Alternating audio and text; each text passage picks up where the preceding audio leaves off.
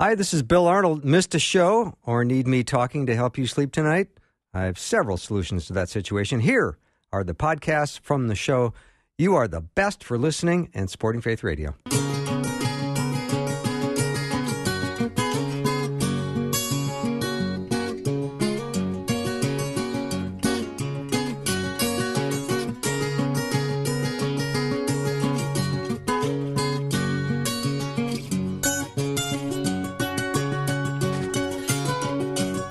And a warm welcome to Afternoons with me. I'm Bill Arnold, and boy, am I happy today. On the happiness scale between 1 and 2, I'm in the high ones because I've got a terrific show for you. Darrell B. Harrison is going to be joining me in just a minute. And then in hour 2, Pastor Colin Smith from Unlocking the Bible.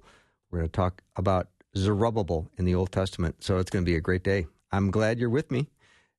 Today with Darrell, I do want to talk about a very difficult, emotional, challenging issue. I've heard about this across the board from several people. Darrell's the guy to sort this out.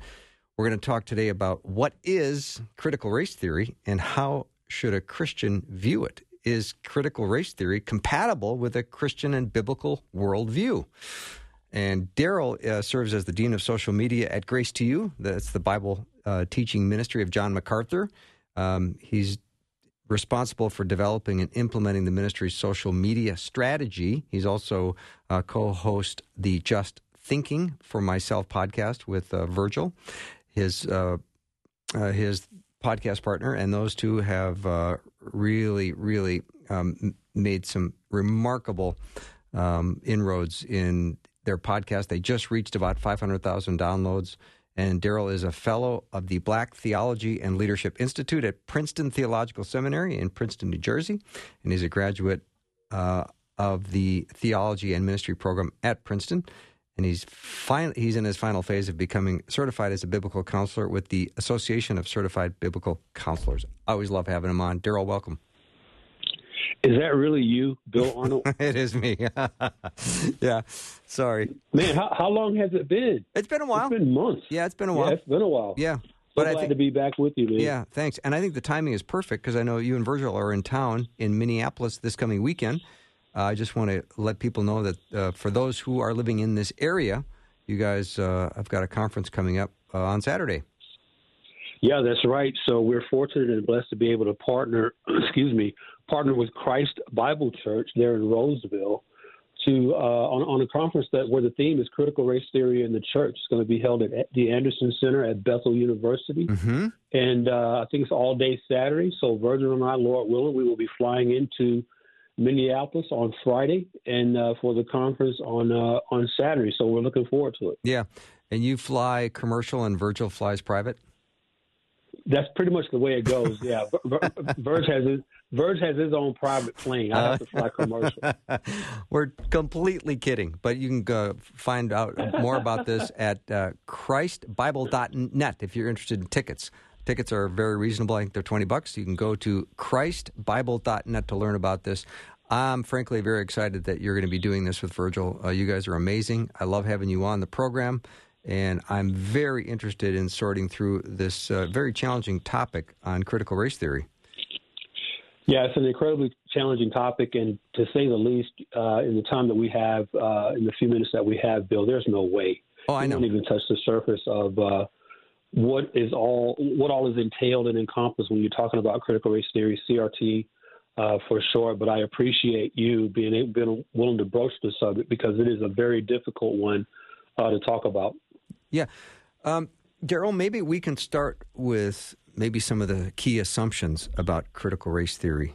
Like, for example, American government, law, culture, society are inherently and inescapably racist. That's just an assumption of critical race theory. Yeah, you actually, in that assumption, Bill, you actually gave what I consider a layman's definition of what critical race theory is. Okay. For your listeners, two things they need to know about critical race theory fundamentally. Number one, that critical race theory is an entirely presuppositional worldview. Presuppositional meaning that everything that critical race theory purports to stand for, believe in, and want to correct, it's all presuppositional. It's all subjective. Nothing within critical race theory has to be proven. objectively. It doesn't have to be proven. All you do in critical race theory is just assert that something is racist, because the fundamental pillar of critical race theory, this is the one thing that critical race theory is based on, is that racism is the normal, everyday, and routine experience of people of color in America. So critical race theory argues that there is nothing within American society and culture today that has not been established by or benefited from racism. So if your listeners remember nothing else, just remember, number one, that critical race theory is entirely presuppositional, and then number two, the foundational presupposition within critical race theory is that racism is everywhere. Literally, it is systemic. It is unavoidable. Yeah. Darrell, I'd love for you to give our listeners a little understanding of your take on racism, as you have told me before from Scripture.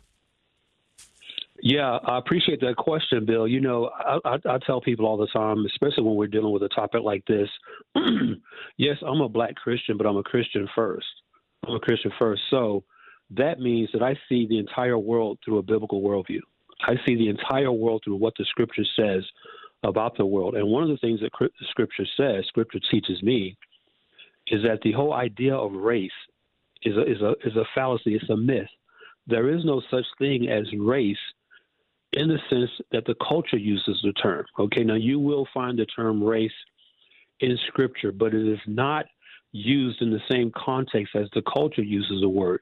In Scripture, the word race, you'll see that both in the Hebrew and in the Greek, denotes a type, a genus, a type of person, whereas in the culture uses the term race as an identifier, as a characteristic of your personhood. So, for instance, in the culture, they might say your race is black if you have more melanin, and they would say that your race is white if you have less melanin. But there's one verse, especially in the New Testament, there's one New Testament verse that serves as a one-verse apologetic against that idea, that social cultural idea of race. And that verse is Acts 17:26, which reads that he, that is God, made from one man every nation to dwell on the face of the earth. Now, that word nation in that verse in Acts 17:26, that word nation in the Greek translates to the word ethnos, ethnos, from which we derive our English word ethnicity. So my view on the idea of race is that the term in and of itself is unbiblical. The biblical term, the correct term, is ethnicity. We are one type, okay? We are one race, that is the human race, that is comprised of various ethnicities. So correctly for the Christian really should stop using that term race. That is a socio-cultural term that has no basis in Scripture. It actually has a basis in Darwinian evolution. And the correct term for the Christian is ethnicity. And again, read Acts 17:26, and you've got a one-verse apologetic to defend that. So, Darrell, when you say things like this, does your email box explode? It's not my email box that explodes, but my social media inbox definitely explodes. Oh yeah, probably that's what I meant. Yeah, you probably, Bill, would not be surprised at how offended even professing Christians get at the stance that I'm taking, even though the stance that I do take on this is not within myself, it's outside of myself. It is an objectively biblical truth. This is not some opinion, some subjective opinion that I'm giving you. I'm taking you to the Scriptures to reveal to you what the Scriptures teach about this. And the idea of the sociocultural idea of race is non sequitur in Scripture. It is nonsensical. The idea just doesn't exist in Scripture. The word is ethnicity, not race. Wow, Darrell, that would be a huge paradigm shift for people to go there. Yeah, it would. But again, the gospel is all about paradigm shifts, isn't it? It is, absolutely. The gospel in itself takes us out of ourselves to see the world, see ourselves and see the world as God sees us, as his truth in the Scripture says reality is. You know, we know from John 17, Jesus says, sanctify them in your word. Your word is true. Sanctify them in your truth. So we have to go to Scripture to find out what is true. And as Christians, our biblical worldview, if we're going to have a biblical worldview, and we should, that worldview should be grounded and rooted in the objective truth of Scripture, not in my subjective opinion or perspective on the world. Mm-hmm.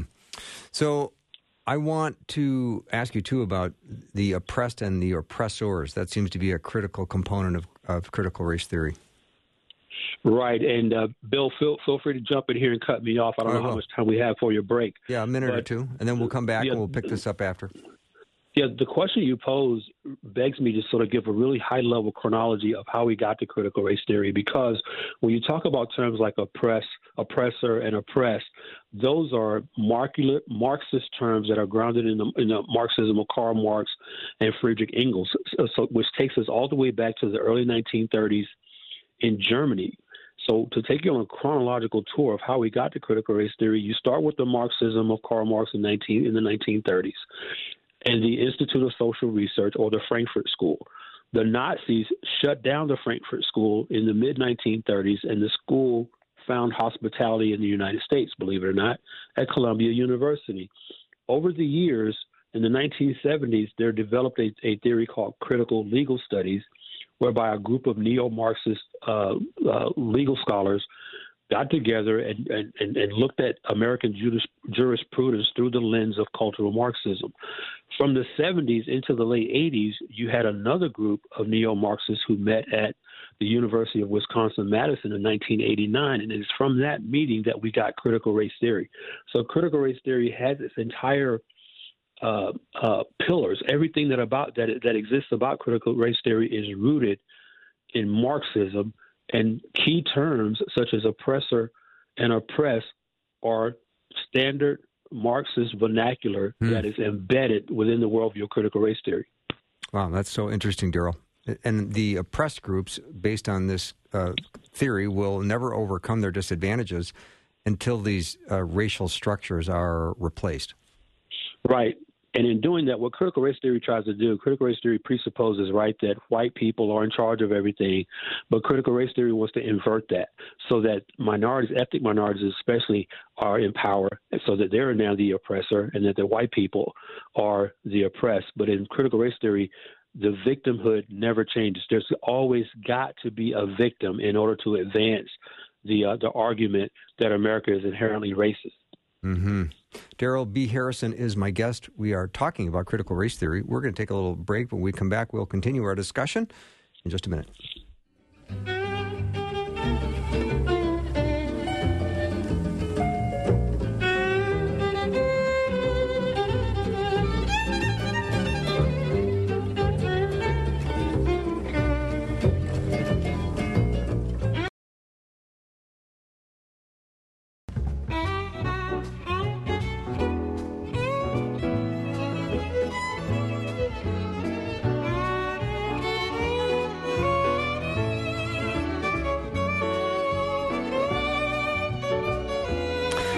I'm back with Darrell Harrison. We're talking about critical race theory today. Got a nice note, Darrell, from a listener named Terry. He said, I would like to cast my vote for having Darrell on as a monthly guest.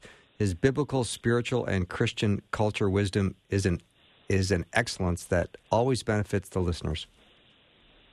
I am incredibly humbled by that. Thank you so much, Terry. I appreciate that. Yeah. And Darrell is Dean of Social Media at Grace to You. That's, of course, the Bible teaching ministry of John MacArthur. He's also has a podcast with Virgil Walker. It's at justthinking.me. I really encourage you to go there, justthinking.me. And he's also in town with Virgil this weekend for a conference right here in Roseville, Minnesota. So for those of you who are in the area and would like to know more, you can go to christbible.net. It is a conference right here at across the street at Bethel University, and it starts Saturday morning. You can check it out at christbible.net. All right, Darrell, we're back on our very challenging topic today. I so appreciate your thinking on this and your wisdom on it. So if we can go back to these class groups, the oppressor race and the class groups,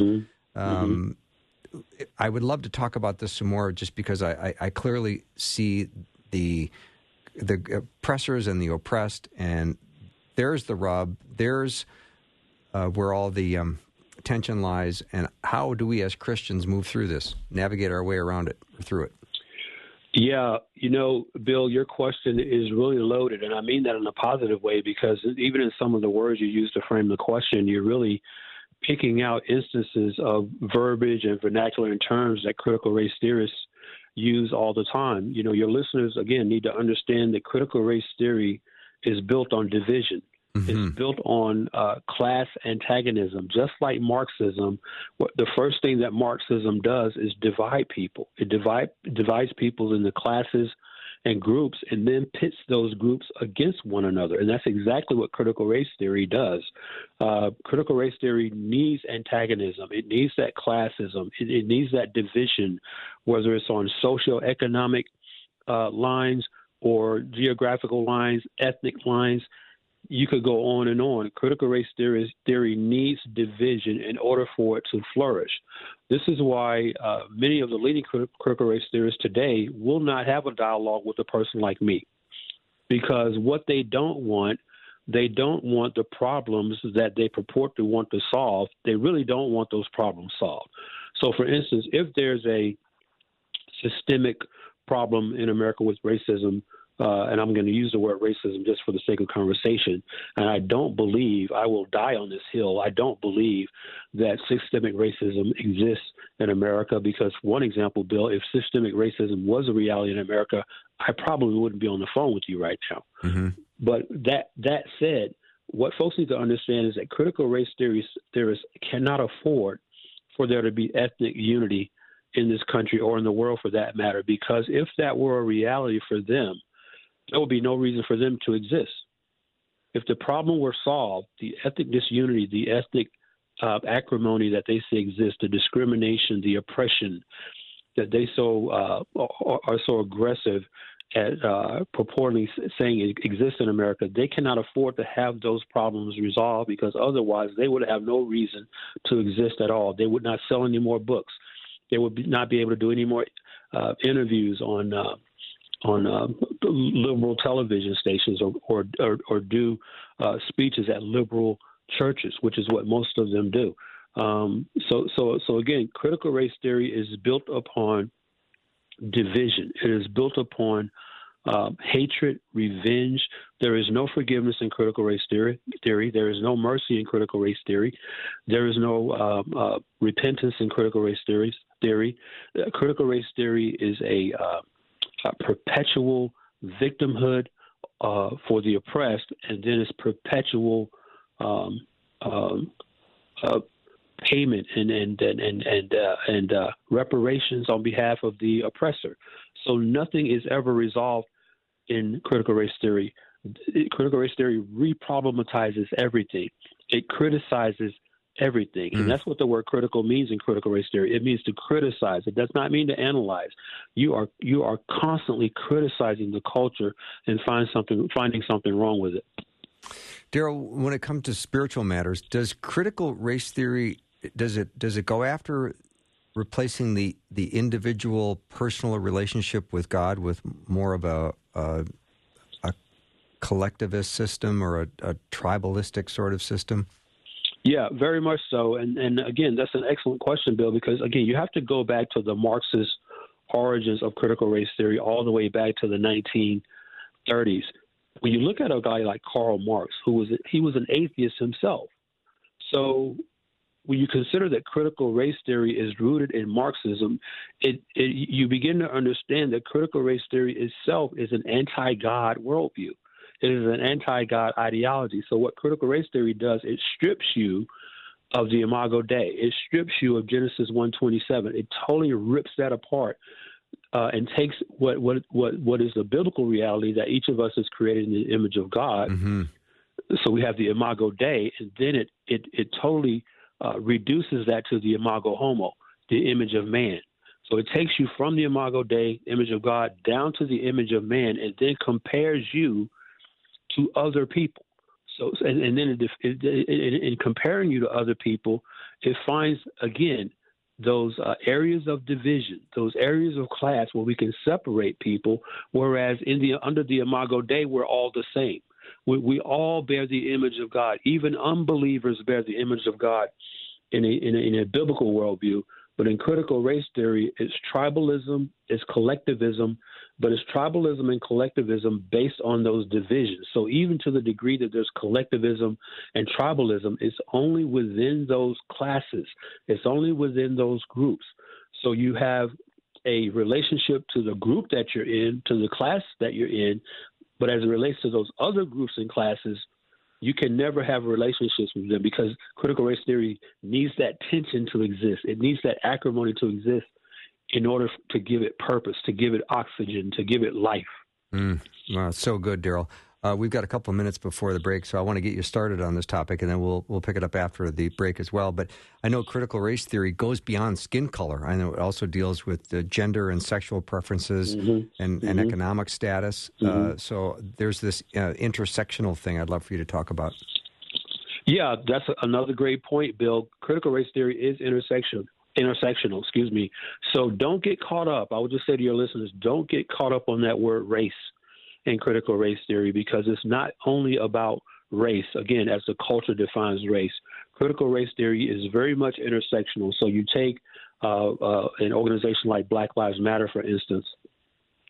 Black Lives Matter is a tangible example of how critical race theory operates, because in Black Lives Matter, it's not just about seeking justice for oppressed Black people. It's seeking justice for oppressed transgender people. Is seeking justice for lesbians, for queer, for bisexual, and any class that they can segment a group of people into. Critical race theory is intersectional to the extent that all those other different classes exist as well. Immigrants, Native Americans. You could go on and on and on. There's no end to how many classes critical race theory can devise and formulate, so that based on these innumerable class groups, critical race theory pans the entire landscape of your existence. And this is why it's so dangerous to the church, because the church, again, critical race theory being an ungodly ideology, one of its primary targets is the church, is Orthodox Christianity, or what critical race theory would identify as white Christianity, and want to replace that with a more sort of ethnocentric African pagan spiritualism. That's really the goal of critical race theory here, is to just deconstruct and destroy the Judeo-Christian way of life. Yeah. We'll continue this discussion with Darrell Harrison when we come back after the break. He, along with his podcast partner Virgil Walker, will be in town for an amazing conference this Saturday for those of you in the Twin Cities area of Minneapolis and St. Paul. Tickets are available at christbible.net. Darrell, do you know if this is available to view online as well? I do not know. I do not know that they're streaming it online. That would be helpful, because there's listeners all over the country that would probably love to join in as well. We'll maybe find that out during the break, or maybe not, but we'll work on it. We'll take a short break and be right back with Darrell B. Harrison in just a minute.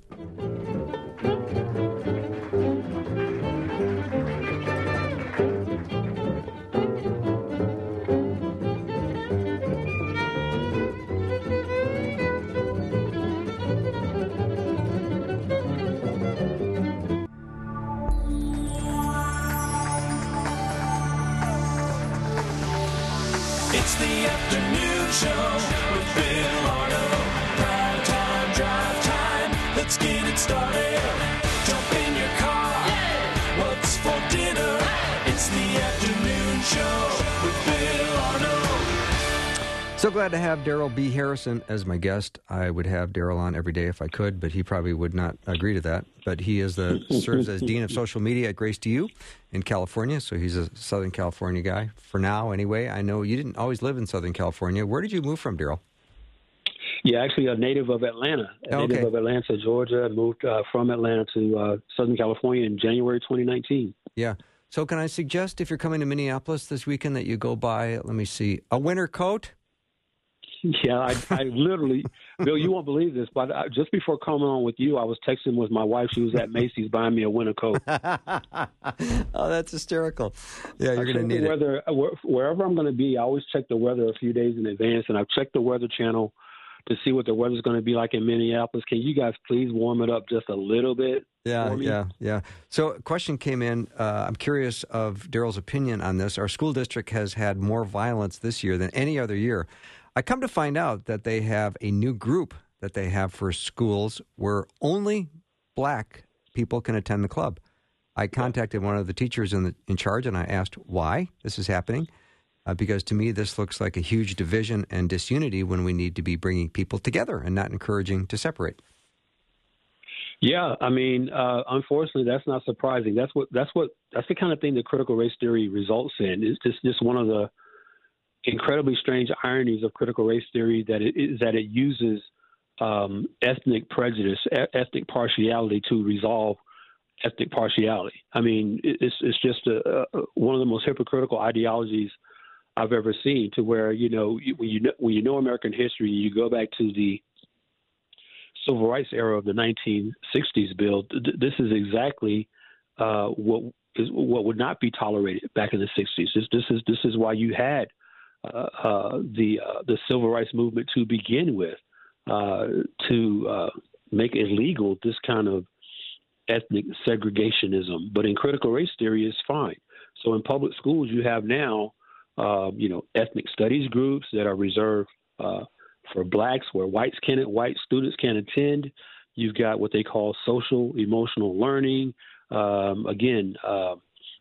Another sort of camouflaged title for critical race theory. You've got in corporate America, you've got diversity, equity, and inclusion initiatives, DEI initiatives that are discriminatory, inherently discriminatory, because chances are you won't see a white male or a white female appointed to any of those DEI positions in corporate America. As a matter of fact, I did my own research about a month ago and saw where in Chicago, the Chicago Business Journal website, I think it was, gave a list, including the photos, of corporate DEI executives within the metro Chicago area. And by my math, 72% of them were black females. So you have within these sort of solutions, if you will, to the oppression that critical race theorists argue exists, you just have more racism. You have more racism. That's exactly what it is. So that's an interesting point, Darrell.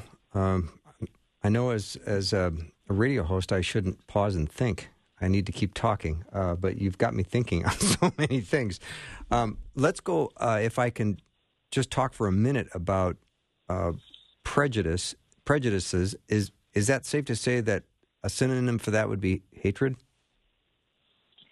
Well, it could be. It could be a synonym for that, because remember now, not all prejudices are bad. It depends on the motive, right? It depends on the motive, because we know right from Scripture that man looks at the outward appearance, but God looks at the heart. So not all prejudices are bad. For example, I could say that I'm prejudiced against other women who aren't my wife. Okay, that's a form of positive prejudice. But then there's negative prejudice of the type that we're talking about today with regard to critical race theory. And as I said earlier, critical race theory is deeply grounded, is fundamentally grounded in ethnic partiality. And we know that Scripture is replete with verses where God himself is a God who shows no partiality. Then there are any number of verses that warn us against displaying sinful partiality toward others of God's image bearers. But again, with critical race theory being an unbiblical, unscriptural worldview, I wouldn't expect that from a critical race theorist. Critical race theory uses sinful ethnic prejudice to build an apologetic for discrimination, and then discrimination under the law. This is what critical race theorists want. They want laws that allow certain people to discriminate against other people, so that discrimination is codified into law, so that they benefit from it. And that's just one of the many just negative repercussions of critical race theory taking root in society with respect to public schools, with respect to corporate America, and then we're having to deal with this issue within the church.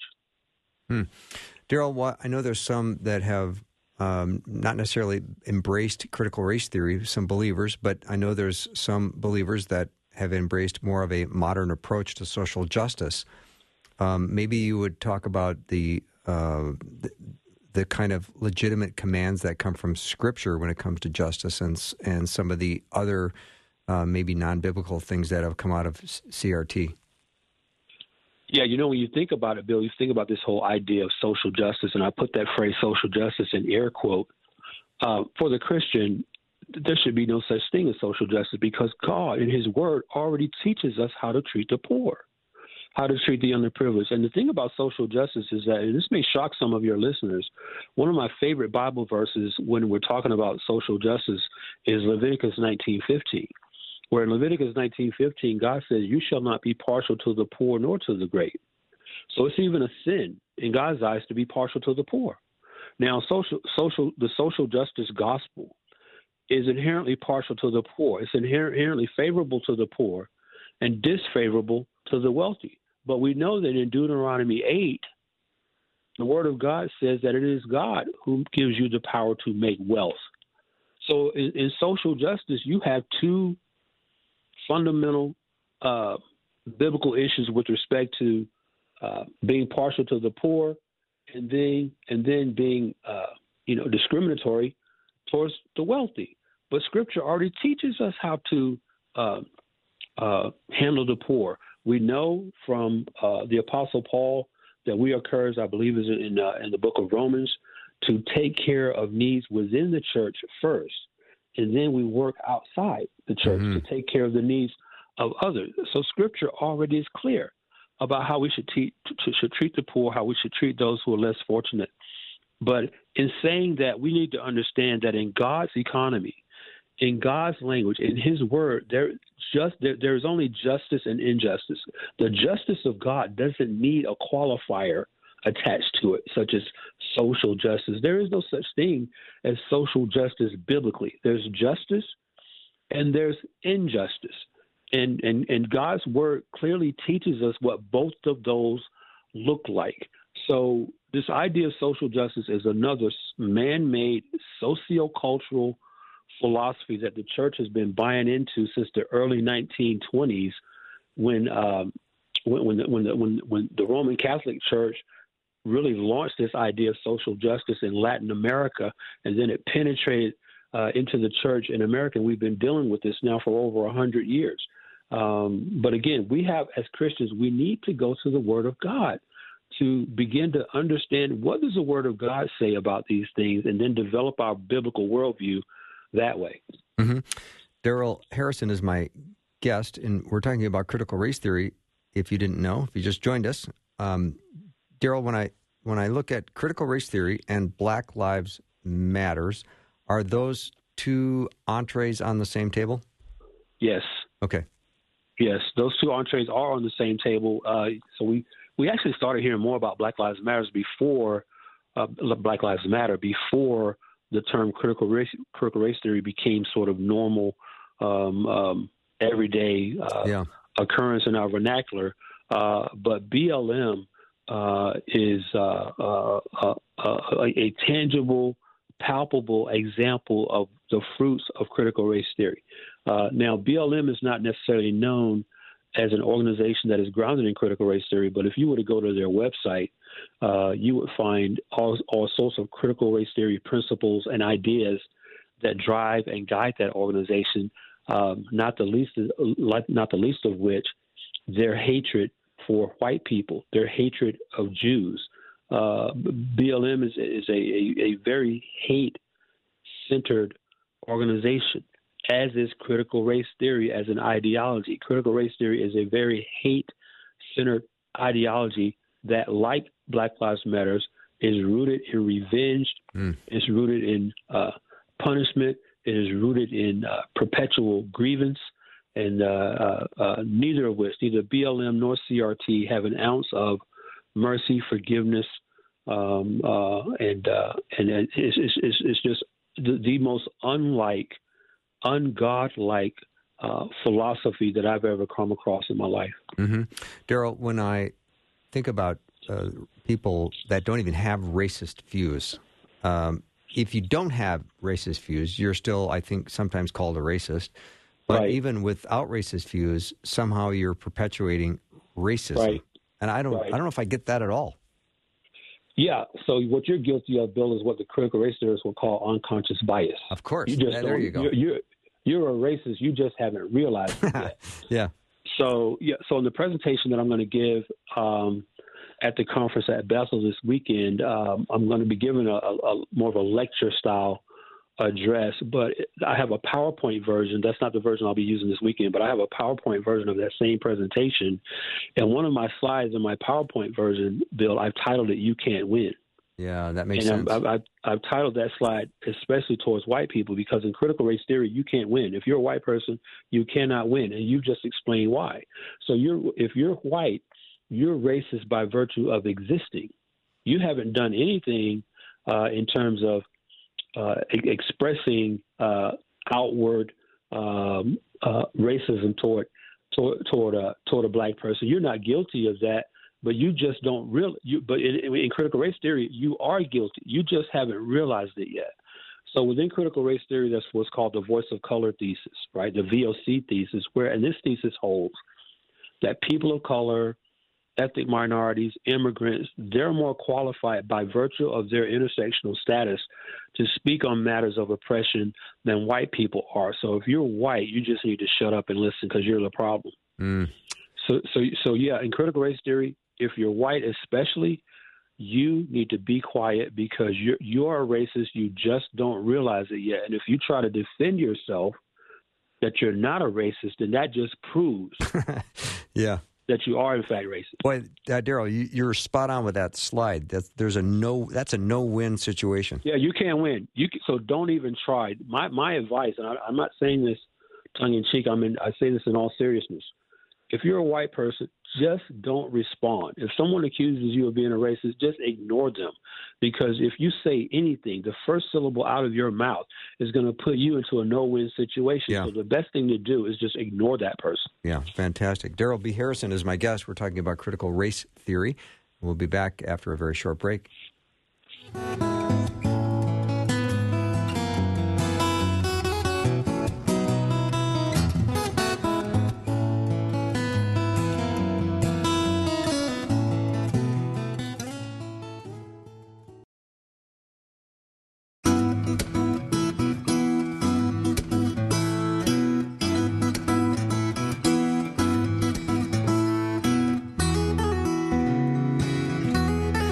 Darrell B. Harrison is my guest, and he and Virgil Walker will be in town in the Roseville area of Minneapolis and St. Paul coming this Saturday for a conference. You can learn more about that at christbible.net. Check it out. We're talking about critical race theory today. And, Darrell, I think my guess would be critical race theory is probably often posed as the solution to white supremacy or white nationalism. Yeah, it's the only solution. Okay. It's the only solution. And again, remember now, in critical race theory, their allegations of white supremacy and white oppression don't need to be proven. They just need to be said to exist. That's what makes critical race theory presuppositional. It just presupposes the existence of white supremacy, white oppression. Doesn't need to be defined, doesn't need to be proven. Just make the allegations, and the culture just accepts it. So another question came in, Darrell, and I don't know if you know this, but your thoughts on Latasha Morrison's Be the Bridge program being taught in churches and Christian organizations? Yeah, so Be the Bridge is what I call soft critical race theory. Okay. Just soft critical race theory. So it's not overtly critical race theory, meaning that you don't get within Be the Bridge, you don't get the hard line critical race theory principles and precepts, but they soften them a little bit. They still Be the Bridge still emphasizes rather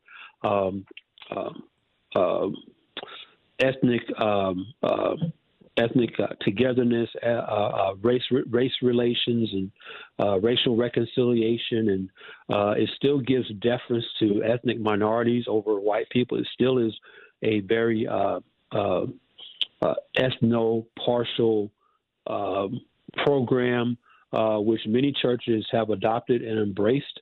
I'm not a fan of Be the Bridge, if you can't tell already. I'm not a fan of that already, because again, Scripture is so clear on us not showing partiality to anyone. I would just encourage our listeners to go do a word study on how many times the word partiality appears in Scripture. I think it's close to 20 times, and it's never in a positive light. Never. But Be the Bridge is, again, it's soft critical race theory. It's soft social gospel. And I would, if anyone is listening to me right now, you belong to a church that is leveraging that material, I would strongly consider meeting with your pastors and elders to voice your concerns, because Be the Bridge is not orthodox biblical content. It's not. Mm-hmm. Darrell, I'm curious, as an African American man, how many other African Americans would be on Team Darrell right now? Let's see. I can count one, and that would be Virgil Walker, my podcast co-host. That's about it, huh? It's sad to say, we were talking about tribalism and collectivism earlier, yeah. And one of the problems within, especially within urban areas within America, is that, and please understand, listeners, I'm just going to use this phrase for the sake of conversation. The black church is becoming increasingly beholden to the social gospel, to liberation theology, to critical race theory, so that a person like me, who is just as black as they are, but who holds to an entirely different worldview than they do, I'm totally ostracized by that same group. I've suffered some of the same socioeconomic challenges as they have. But when it comes to the way I think, that's where they draw the line. So I'm not included in certain circles within the realm of those who may subscribe to critical race theory and have a sensitivity, a more liberal sensitivity towards it. But what I try my best to do is to frame my perspective on such worldviews as critical race theory through the lens of what the Scripture says. Now, here's the problem, Bill. There's some Christians, some professing Christians out there right now who just don't want to accept how the gospel works. And what I mean by that is that the gospel works by the Holy Spirit converting and regenerating the hearts of sinners. In critical race theory, salvation, I put that in quotes, salvation is always materialistic. It's always ethnic minorities gaining more power. It's always ethnic minorities gaining more control. It's always ethnic minorities gaining even more money. This is why every critical race theorist I've ever met supports slavery reparations, because they want to cash in on sinful history and then call it equality. They want to call it justice. So, yeah, there aren't many who would align, who look like me, that would align with Team Darrell, unfortunately, but I press on. Well, as long as you got Virgil on Team Darrell, that's a good thing, because Virgil's awesome. So when I sometimes get pushback, or I hear people voicing support of CRT, and maybe this is me not asking enough good questions, but what do you believe is the good that they're hearing and seeing that they're celebrating about CRT? Well, man, that's a loaded question. I think what they're hearing is compassion. They're hearing equality. They're hearing fair. They're hearing all sorts of terms and ideas that sound good. They sound good on the surface, but when you peel back the layers, they're unbiblical, because, again, within critical race theory, all of those solutions come at the expense of somebody else. So in critical race theory, you cannot you gain equality for black people primarily. You gain equality by prohibiting white people in some sort of way. You prohibit the white man from getting that promotion. You prohibit the white female from being named to that position. You prohibit the Asian from advancing in their chosen career or profession that they're aspiring to. So again, critical race theory is inherently discriminatory. There's nothing good about critical race theory. So yes, they're hearing good things, But when you dig into critical race theory and you understand how they define equality, when you understand how critical race theory defines equity, when you understand how they define justice, then you understand that all those things are inherently discriminatory because they come at the expense of someone else. That's how critical race theory works. So that's an important distinction, because I do know there's people with beautiful hearts and they have lovely intention, but maybe they're not completely understanding the biblical understanding of CRT. Right, they're not. And again, that's not a criticism of those individuals. That is just a reality, which is one reason why Virgil and I are traveling all over the country to help equip the church with a biblical understanding of what these ideas are through the lens of what Scripture says. Mm-hmm. And Darrell, I'd probably say the same about, when Black Lives Matter started, a brilliant title for the organization, because who is going to disagree with Black Lives Matter, right? Yeah, and again, it was a brilliant strategy on their part. You'll recall this, Bill. You're one of the regular listeners to the Just Thinking podcast, but for those of your listeners who may be unfamiliar, you gave our website earlier, justthinking.me. Go to our website and hit the podcast tab. Virgil and I, in the summer of 2020, we released 2 consecutive episodes on Black Lives Matter, a total of 6 hours of content, and you will not find a more comprehensive, detailed expose on who Black Lives Matter is, apart from those 2 episodes. I'm not boasting. I'm just saying that that's a fact. It's just a reality. We spent 6 hours trying to educate the church on who Black Lives Matter is, and they've been able to do the damage that they've been able to do because we presume to know what they meant when they said Black Lives Matter. Yeah. Well, the truth is, matter to them doesn't mean the same thing that it means to us. Matter to us is objective, it's impartial, whereas with BLM, it is subjective, it is incredibly partial. And if you don't fit within the lane that they're walking in, they don't think you matter at all, to be honest with you. Mm-hmm. Got a nice note from a listener. My husband, Nate, is a man of color. He agrees with you and would be on your team. Well, thank you, Nate. I appreciate that. I could use you, man. I could use you. Yeah. So I want to let everyone know that, again, if you're in the Minneapolis-St. Paul area or you're within driving distance of Roseville, Minnesota, it's exactly where our studio here is at the University of Northwestern. But just across the way at Bethel University is where Darrell and Virgil will be this Saturday. You can learn more about that at christbible.net. That's where tickets are and more information is available. christbible.net. And I think that videos of the event will be available at a later date. Darrell, I just, Rosie, my producer, great. Found that out during one of the breaks. Great, fantastic. Yeah. So thank you so much for spending this time with us. I love having you on. I just love you, and I would love to have you on more. So maybe we can figure out a way to make that work. Anytime, Bill. Love you, brother. Love Anything you need, just ask. All right. Thank you so much, Darrell. Darrell B. Harrison has been my guest, and you can go to his website, which is justthinking.me. That's where you can pick up his podcast with Virgil. And I did listen to that Black Lives Matter hours and hours of teaching, and it was superb. So anyway, these are a couple of great thinkers, and glad to have them in town this weekend. So we're going to take a break, and not that we need one, but we do. And then when we come back, we're going to continue our Old Testament series. I've got a small piece of bad news. Peter Kapsner is not with me today, but our special guest that I will be having on is the one and only Colin Smith, the Scottish pastor from Unlocking the Bible. And he's going to talk about Zerubbabel. That's all coming up next.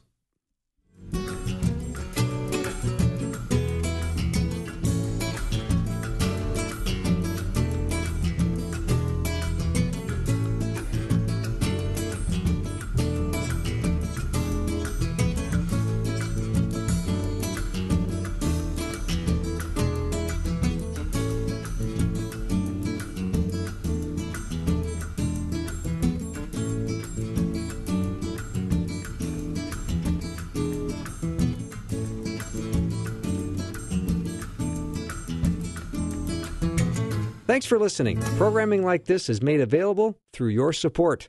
Information available at myfaithradio.com.